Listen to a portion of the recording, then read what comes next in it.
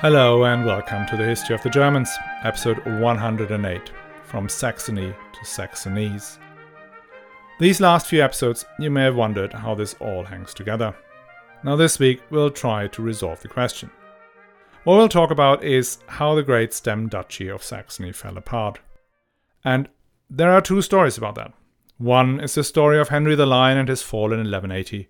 And that story has been repeated over and over again, and put into a context of rivalry between the Welf and the Hohenstaufen, between the Guelphs and the Ghibellines. It makes for a great story of betrayal and revenge, but it is partly wrong, and more importantly, not the whole story. The whole story is one about princely opposition against centralizing tendencies, about an antagonism between the South and the North, and about a broad trend of fragmentation of power that engulfed not just the empire, but also Italy, Poland, Denmark, and others. It is the resulting environment of warring mid-sized principalities that allowed alternative structures, like the Hanseatic League and the Teutonic Knights, to emerge. So, let's get into it. But, before we start, let me tell you that the History of the Germans podcast is advertising free, thanks to the generous support from patrons, and you can become a patron too and enjoy exclusive bonus episodes and other privileges from the price of a latte per month. All you have to do is sign up at patreon.com/historyofthegermans or on my website, historyofthegermans.com. You'll find all the links in the show notes. And thanks a lot to Tech E, Alex P, Bernard B, and Jerry CZ, who've already signed up. For today's narrative, we have to, for one last time, go back to the reign of Lothar of Supplinburg. It is with him that the process of territorialization of the principalities begins. He may not have invented the concept that honor must go to Emperor Henry IV, but he was the one who decided who amongst the magnates of the north would become the great territorial princes. He gave some minor Westphalian noblemen the county of Holstein. He gave Albrecht the Bear the Mark, that became the Mark Brandenburg, and he installed the House of Wettin in Meissen and Lusatia. But the biggest territorial decision was the great election bribe to Henry the Black, Duke of Bavaria. If you remember, way back in episode 43, there were two men contesting the election as King of the Romans. One was Frederick of Hohenstaufen, Duke of Swabia, nephew and heir of the last Salian Emperor, Henry V. The other had been Lothar of Supplinburg. The electors were split right down the middle and all depended on the Bavarians. Their Duke, Henry the Black, was married to Frederick's sister, and so the Hohenstaufen party was confident the vote would go in their favour. But it did not. Henry the Black switched at the last minute over to Lothar, making him king and then later Emperor Lothar III. The price Lothar had to pay for that was that he had to give his only child, Gertrude, in marriage to Henry's son, Henry the Proud. Since Lothar died without heirs, all of the enormous wealth he had acquired during his long and successful life came to the House of Welf. Henry the Proud became Duke of Saxony on top of his title as Duke of Bavaria. What Henry the Proud did not become was king and emperor. The German princes could no longer tolerate an emperor with such an enormous personal power base. Hence they elected Frederick's brother, Conrad III. Conrad turned out to be exactly as advertised, a weak king caught in a constant struggle with his largest vassal. What saved Conrad III's reign was the sudden death of Henry the Proud, who left behind a small boy, also imaginatively called Henry, and that is Henry the Lion. Henry's grandmother, the Dowager Empress Richeza, managed to preserve the enormous property of the House of Welf for young Henry. The only bit he had lost was the Duchy of Bavaria that Conrad had given to his half-brother, the Babenberger Counts of Austria. In 1152, Frederick Barbarossa becomes king, and in 1155 he becomes emperor. His proposition to the princes, including to Henry the Lion, who is by now 23 years old, is that he will rule as a first amongst equals. He promises to involve them in his decision-making and share whatever gains they would make from rebuilding imperial power in Italy. And the capstone of his policy, of Barbarossa's policy that is the reconciliation between the Hohenstaufen and the Welf. And part of that reconciliation is the return of the title of Duke of Bavaria, the title that the family lost under Conrad III.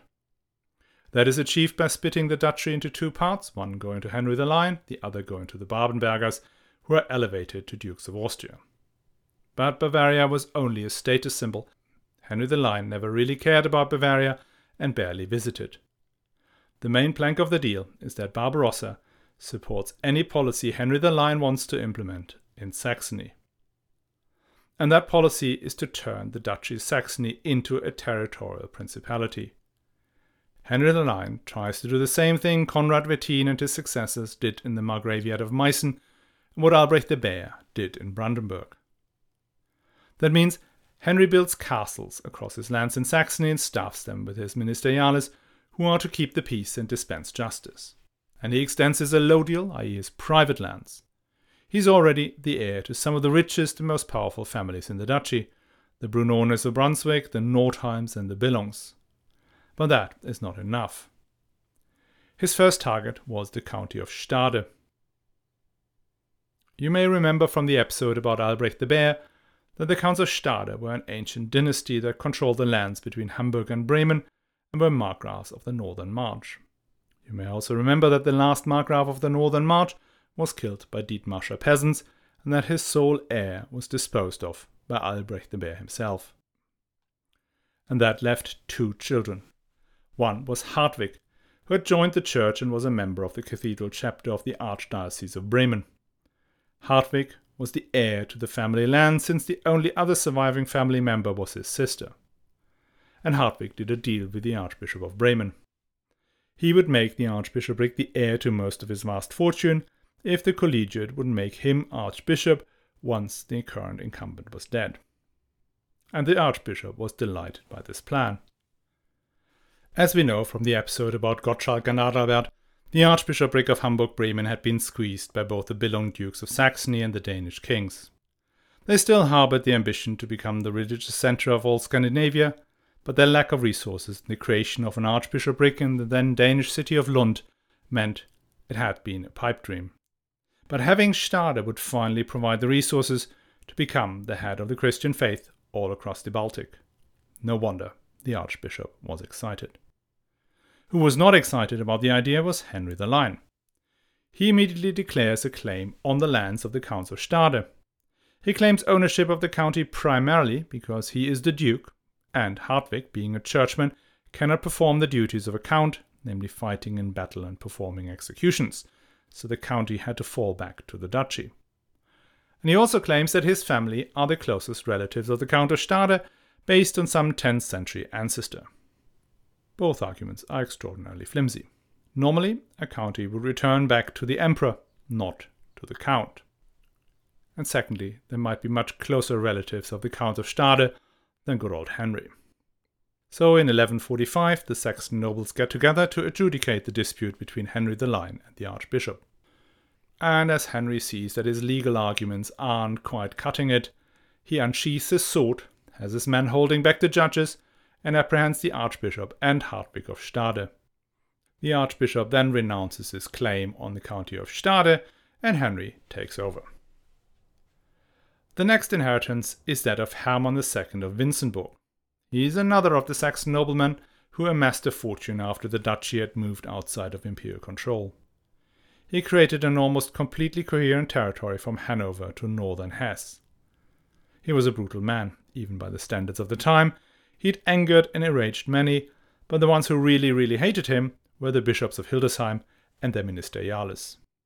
Now 2 of these ministeriales decided to put an end to all of this and broke into the count's bedchamber, murdered him and his wife. And this wife was, yes you may remember, Ludgard, the sister of Hartwig. And again, who would claim the inheritance? Henry the Lion, of course. His great-grandmother was the sister of Hermann's great-grandfather, so a much closer relation than, say, Count Hermann's own 2 daughters. Or Albrecht the Bear, who also lodged a claim.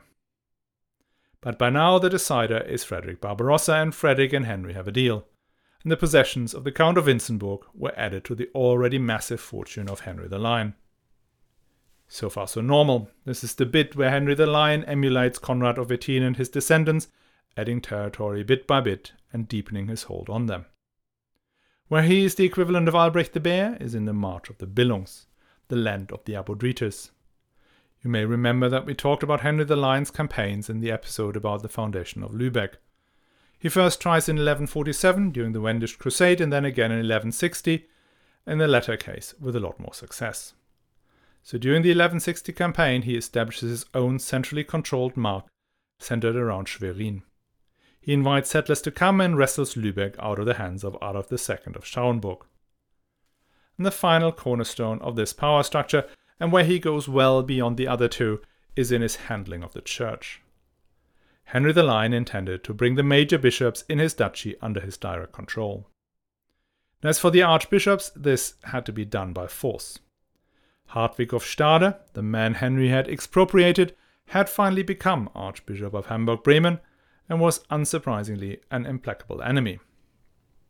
Henry used military force to keep the archbishop down and even relied on his mate Frederick Barbarossa, who expropriated further bits of the Bremen church in 1155. As for Magdeburg, the other archbishopric in Saxony, that was held by Bishop Wichmann, and Wichmann was a close confidant of Barbarossa and his former chancellor. That made him largely untouchable, but still Duke and Archbishop were constantly facing off against each other at the castle of Haldensleben. Now, whilst the archbishops were under pressure, the bishops were properly subjected. The Bishop of Halberstadt, Ulrich, was stripped of his fiefs by Barbarossa in 1155 for failure to take part in the Italian campaign, and then expelled in 1159 when he sided with Pope Alexander III during the schism. Henry the Lion then placed a docile man of his choosing on the episcopal throne, who handed over fiefs of the Halberstadt church to the duke. In Hildesheim, the bishop found himself entirely surrounded by Henry the Lion's lands. The bishop's ministeriales and vassals shifted allegiance to the duke, putting an end to the ambitions to grow the episcopal territory. And the same happened in Verden and Minden. Where Henry the Lion had even more influence was on the bishoprics in his mark. In 1154, Barbarossa had granted Henry the Lion the royal rights of investiture over Ratzeburg, Oldenburg, and Mecklenburg, and any other bishopric he might found in the north.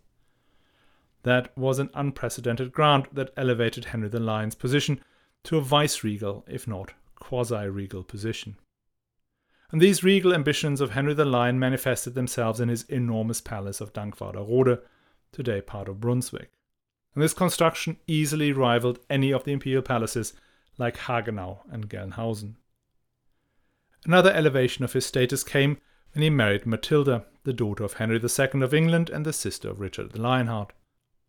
This marriage was again the result of a close relationship between Henry the Lion and Barbarossa. Barbarossa had intended to forge a closer link with Henry II, as both rulers were in conflict with Pope Alexander III. The agreement was to be sealed by a marriage alliance. One of the English princesses was to marry the eldest son of Barbarossa, and the other should marry Henry the Lion. The marriage to Barbarossa's son did not take place in the end, but in 1168 the wedding between Henry and Matilda took place in the Cathedral of Minden. By that time, Henry the Lion was at the zenith of his power. He had expanded the already vast territory he had inherited, and his plans to turn all of this into a territorial principality were proceeding at pace. But what about the Saxon nobles? All these freedom-loving, hard-edged warriors who had raised their arms at the slightest indication of imperial overreach. Where are they? Well, many of these families, like the Nordheims, the Stades, and the Winzenburgs, have simply died out, and their land has gone to Henry the Lion himself. The Counts of Holstein, who had risen to prominence, owed their elevation to Lothar III, were hence loyal vassals of Henry the Lion. But there are powerful men who saw the rise of Henry the Lion as a major threat to their position. One was Albrecht the Bear, who had tried to take over the Duchy of Saxony in the days of Conrad III, and had ever since hankered at replacing Henry the Lion. Then there are the Counts Palatinate of Saxony, who had been tricked out of various inheritance by Henry the Lion, and then there are the churchmen, Wichmann of Magdeburg and Hartwig of Bremen, I've already mentioned, but also bishops like the deposed Ulrich of Halberstadt and the encircled bishops of Hildesheim and Verden were equally opposed to Henry the Lion. In 1163 these men got in touch with other imperial princes, including the Landgrafs of Thuringia, the Duke of Austria, and the King of Bohemia, to go after Henry the Lion. It's basically everybody against Henry. It's again Barbarossa who comes to the Lion's rescue and convinces the major princes to abandon their plan. In 1164, Albrecht the Bear and the Count Palatinate of Saxony try again, but get defeated. It seems as long as Barbarossa was on the lion's side, he was untouchable. But in 1166, Barbarossa sets off on his fourth and largest Italian campaign. The oppressive imperial rule in Italy had exhausted the patience of even Barbarossa's closest allies like Cremona, Pavia, and Lodi. He went down to Italy with one of the largest forces ever mustered by a medieval emperor. With the emperor out of the country, the conspirators decided to strike. Their ranks had been swelled by the sons of Conrad of Wettin, who had intermarried with Albrecht the Bear's family. They attacked the castle of Haldensleben, one of Henry the Lion's key fortresses. Their side got an enormous boost when the Archbishop of Cologne joined their side. Now by 1167, Henry the Lion is so distressed, he reconciles with Pribislav, the prince of the Abodrites, who had fought for 5 years in an attempt to gain control of the Mark of the Billungs. In this agreement, Henry concedes him Mecklenburg and opens up the way for a Slavic ruler to become the Duke of Mecklenburg and an imperial prince. Throughout 1167 and 68, the situation became more and more difficult for Henry the Lion. His enemies were ravaging his lands and he was losing supporters. But in 1168, the greatest of Henry's supporters was back. The Emperor Frederick Barbarossa stepped in. He demanded an end to the war that he blamed for the defeat in the Italian campaign. Had only the soldiers engaged in this civil war come to the aid of the Emperor, the war against the Lombard League and the Pope could have been won. Whether Barbarossa believed that is doubtful, given his huge army was defeated not by a human enemy, but by infection. Still, Henry the Lion prevailed, and he could even leave his duchy in 1172 to go on a crusade to the Holy Land. If you want to hear more about that journey, there's a bonus episode in the Patreon feed about it. I guess you have now clocked the pattern.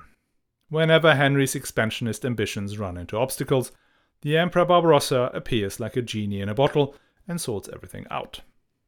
Which begs the question, why would he do that? Well, one obvious reason is that Henry supported Barbarossa with men and weapons during his Italian campaign. He played an important role in the first and second siege of Milan, where he brought as many as 1,000 armored knights with equipment, etc. The other reason was that Barbarossa had seen his uncle Conrad III fight an endless war against the Welf that rendered his predecessor unable to pursue any kind of long-term strategy. His main value proposition to the empire had been that he would be the capstone that reconciled the two families and brought the civil war to an end. Now, we've been following Saxon history since 800 in this series, and we know this is not a family conflict. Saxony had moved into a semi-autonomous relationship with the empire ever since the latter years of Henry IV's reign. All an emperor could hope for was to have some nominal overlordship over Saxony mediated by whoever the Saxons chose to be their interlocutor. The concept was that Saxony remained part of the empire, but would organize its internal affairs without imperial interference. The emperor would interact with the Saxons via an intermediary. And these intermediaries were initially Hartwig of Magdeburg and Henry the Fat for Emperor Henry IV. Then Henry V hoped that Lothar of Supplinburg would be that link, but found that relationship hard to manage. When that same Lothar ascended the throne, Saxony was folded back into the imperial power structure, which may have been the reason that Conrad III thought he could operate more forcefully in the north, an attempt that had to ultimately fail.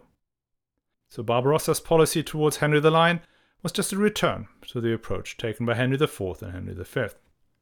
So Henry the Lion's job was to keep Saxony on an even keel, appear at court, and act as a faithful vassal, even though both sides knew full well he was largely independent. And, if possible, Henry should support the imperial policy with military resources. And the third reason why Barbarossa was less concerned about the expansionary policies of his most powerful vassal was that he himself had not tried to build his own power base, his Hausmacht, before 1167. Barbarossa's policy north of the Alps had been to stay above the squabbles for land and local power his magnates engaged in so forcefully. His strategy was to re-establish the imperial regalia in northern Italy, which would give him the resources to pursue his policies on a European stage. Given how much richer northern Italy was compared to Germany, this would have made him infinitely more powerful than even Henry the Lion. But all these three reasons fell away in the decade after 1167. Because Barbarossa had suffered a catastrophic loss of his army in Rome before 1167, his Italian strategy was now broken. The dream to build a pan-European empire funded by the riches of northern Italy became unrealistic. So Barbarossa needed another source of funds. Hence he relented and copied what his magnates were doing. He picked up the inheritance of the men who had died in his service during the 1167 campaign. He built castles manned with ministeriales to expand control vertically, and even engaged in some light colonization in the Pleißenland and the Egerland. That not only brought him into conflict with many of his magnates, including his Saxon magnates and including Henry the Lion himself, it also eroded his political standing as an emperor who floats above the grubby spats over land. And as for Henry the Lion's ability to keep Saxony on an even keel, the War of 1167-68 had shown quite clearly that Henry did not command the respect of his Saxon peers. In fact, he was the source of the unrest. And finally, there is the famous meeting in Chiavenna. In 1177, Barbarossa had made one last attempt at bringing northern Italy under his control. That failed already before Alessandria, the city of straw we talked about in episode 59. But he kept ploughing on and demanded more troops to be brought down from Germany. Some magnates, including the Archbishop of Cologne, complied. Chroniclers who wrote about events decades later report that Barbarossa had asked Henry the Lion to meet in Chiavenna on the Italian side of the Splugen and Septimer passes. There, Barbarossa first demanded and then begged Henry to supply him with additional troops. Barbarossa may or may not have knelt before Henry the Lion as a last resort to sway his mind. Kneeling or even prostrating themselves is something emperors and other powerful men used in the Middle Ages as a last resort to sway someone's opinion. Emperor Henry II did it, and even Conrad II, the mightiest of German warrior rulers, had done it. But even then, Henry the Lion still refused, making that an unforgivable affront.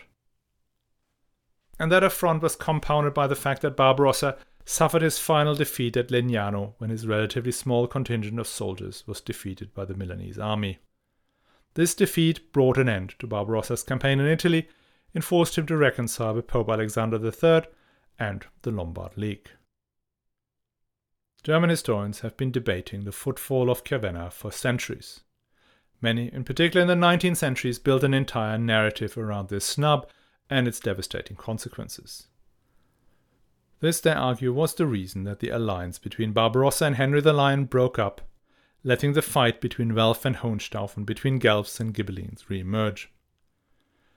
Modern historians are less certain it actually happened, though the most recent biography of Henry the Lion by Joachim Ehlers argues quite forcefully for a prostration.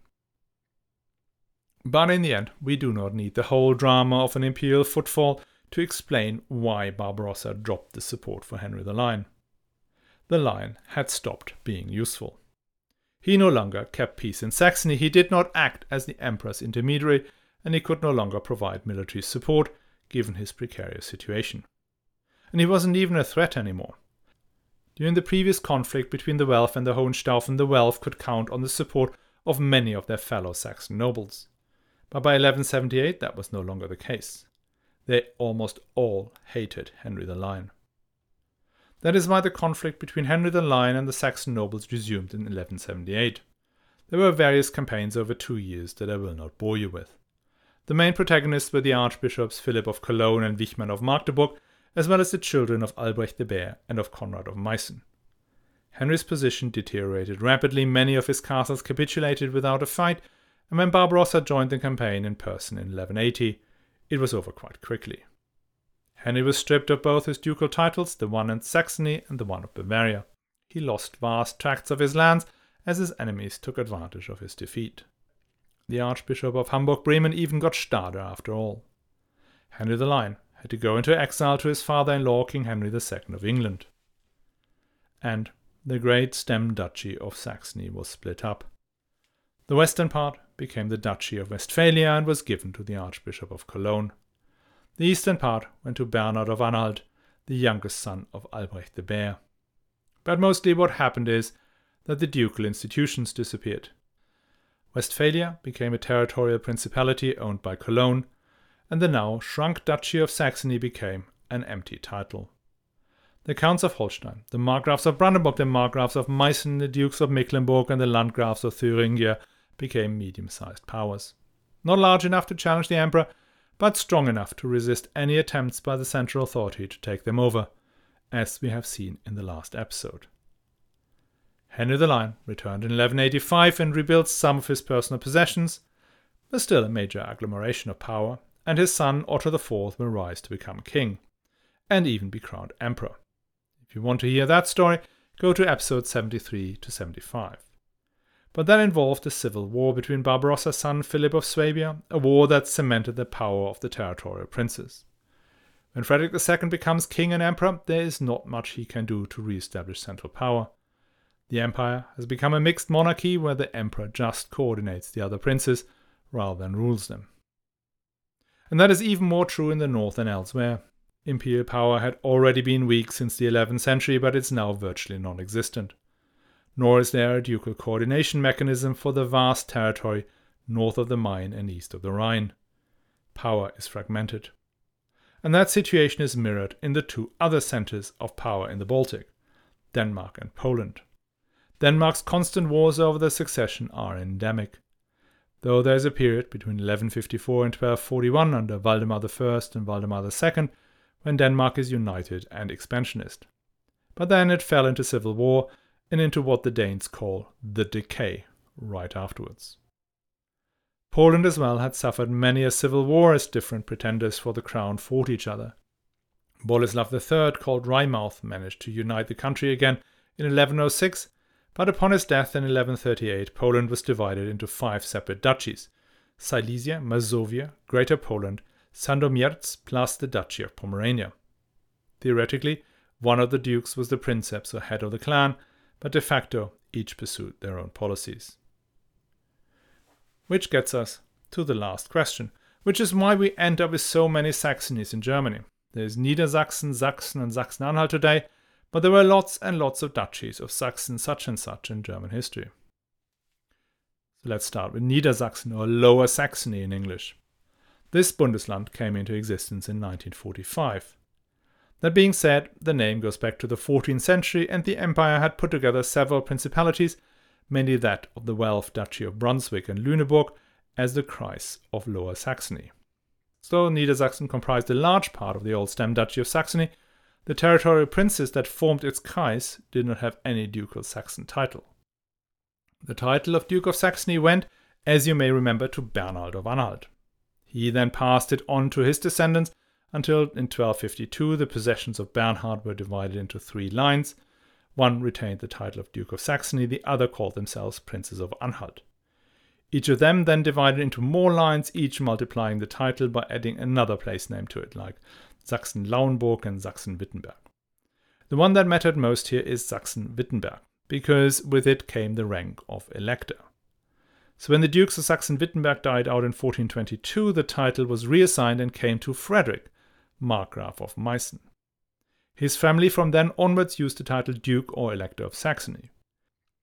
And the Wettiners themselves split up into 2 lines in 1485, one which held the Margraviate of Meissen and the other the Landgraviate of Thuringia. Both sides used the title Duke of Saxony plus location, except of the one who held the electoral position. That was initially one of the Thuringian ones and then later the Meissen one. That explains it, right? Well, maybe not.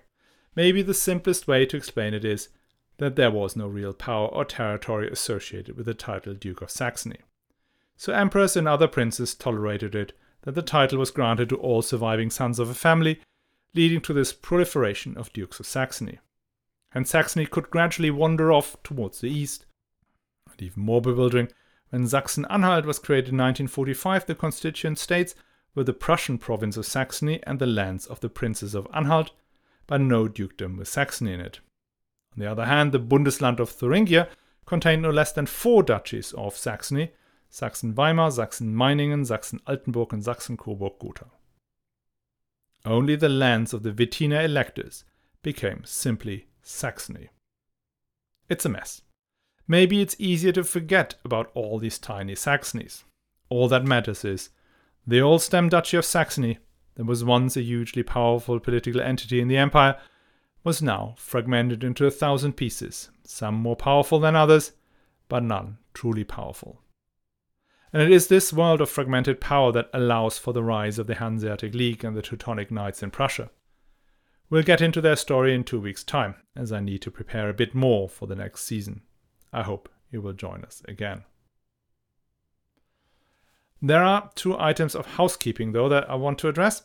The first is from listener and most generous patron, Sherilyn. She asked for a bibliography at the end of each episode so that she can read up in more detail. I will from now on add book titles at the bottom of the transcripts that you find on my website, historyofthegermans.com. For this episode, I relied heavily on Joachim Ehler's biography of Henry the Lion, on John B. Freed's biography of Barbarossa, and Adam Zamoyski's Poland. And there's a second item. As our story is moving east and north, we are likely to run into geographically contested territory.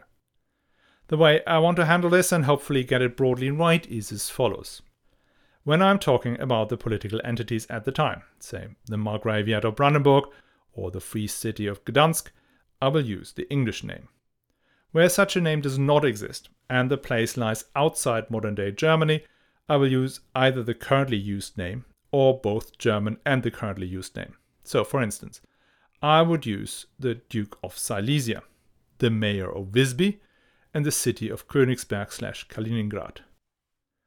When I'm talking about geographic locations rather than political entities, I want to use current borders, so that it's much easier to find on the map. That means when I speak about Russia in the context of the Hanseatic trade route, I mean the current country of Russia. When I want to talk about the political entity, it may be the principalities of Novgorod or of Moskva or the Kievan Rus. I know I will make many mistakes in that respect, so please correct me if you feel I'm getting this wrong. And now, before I finally go, let me thank all of you who are supporting the show, in particular the patrons who've kindly signed up on patreon.com/historyofthegermans.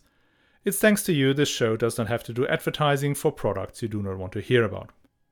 If Patreon isn't for you, another way to help the show is sharing the podcast directly or boosting its recognition on social media. If you share, comment or retweet a post from the History of the Germans, it's more likely to be seen by others, hence bring in more listeners. My most active places are Twitter, @GermansHistory, and my Facebook page, History of the Germans Podcast. As always, all the links are in the show notes.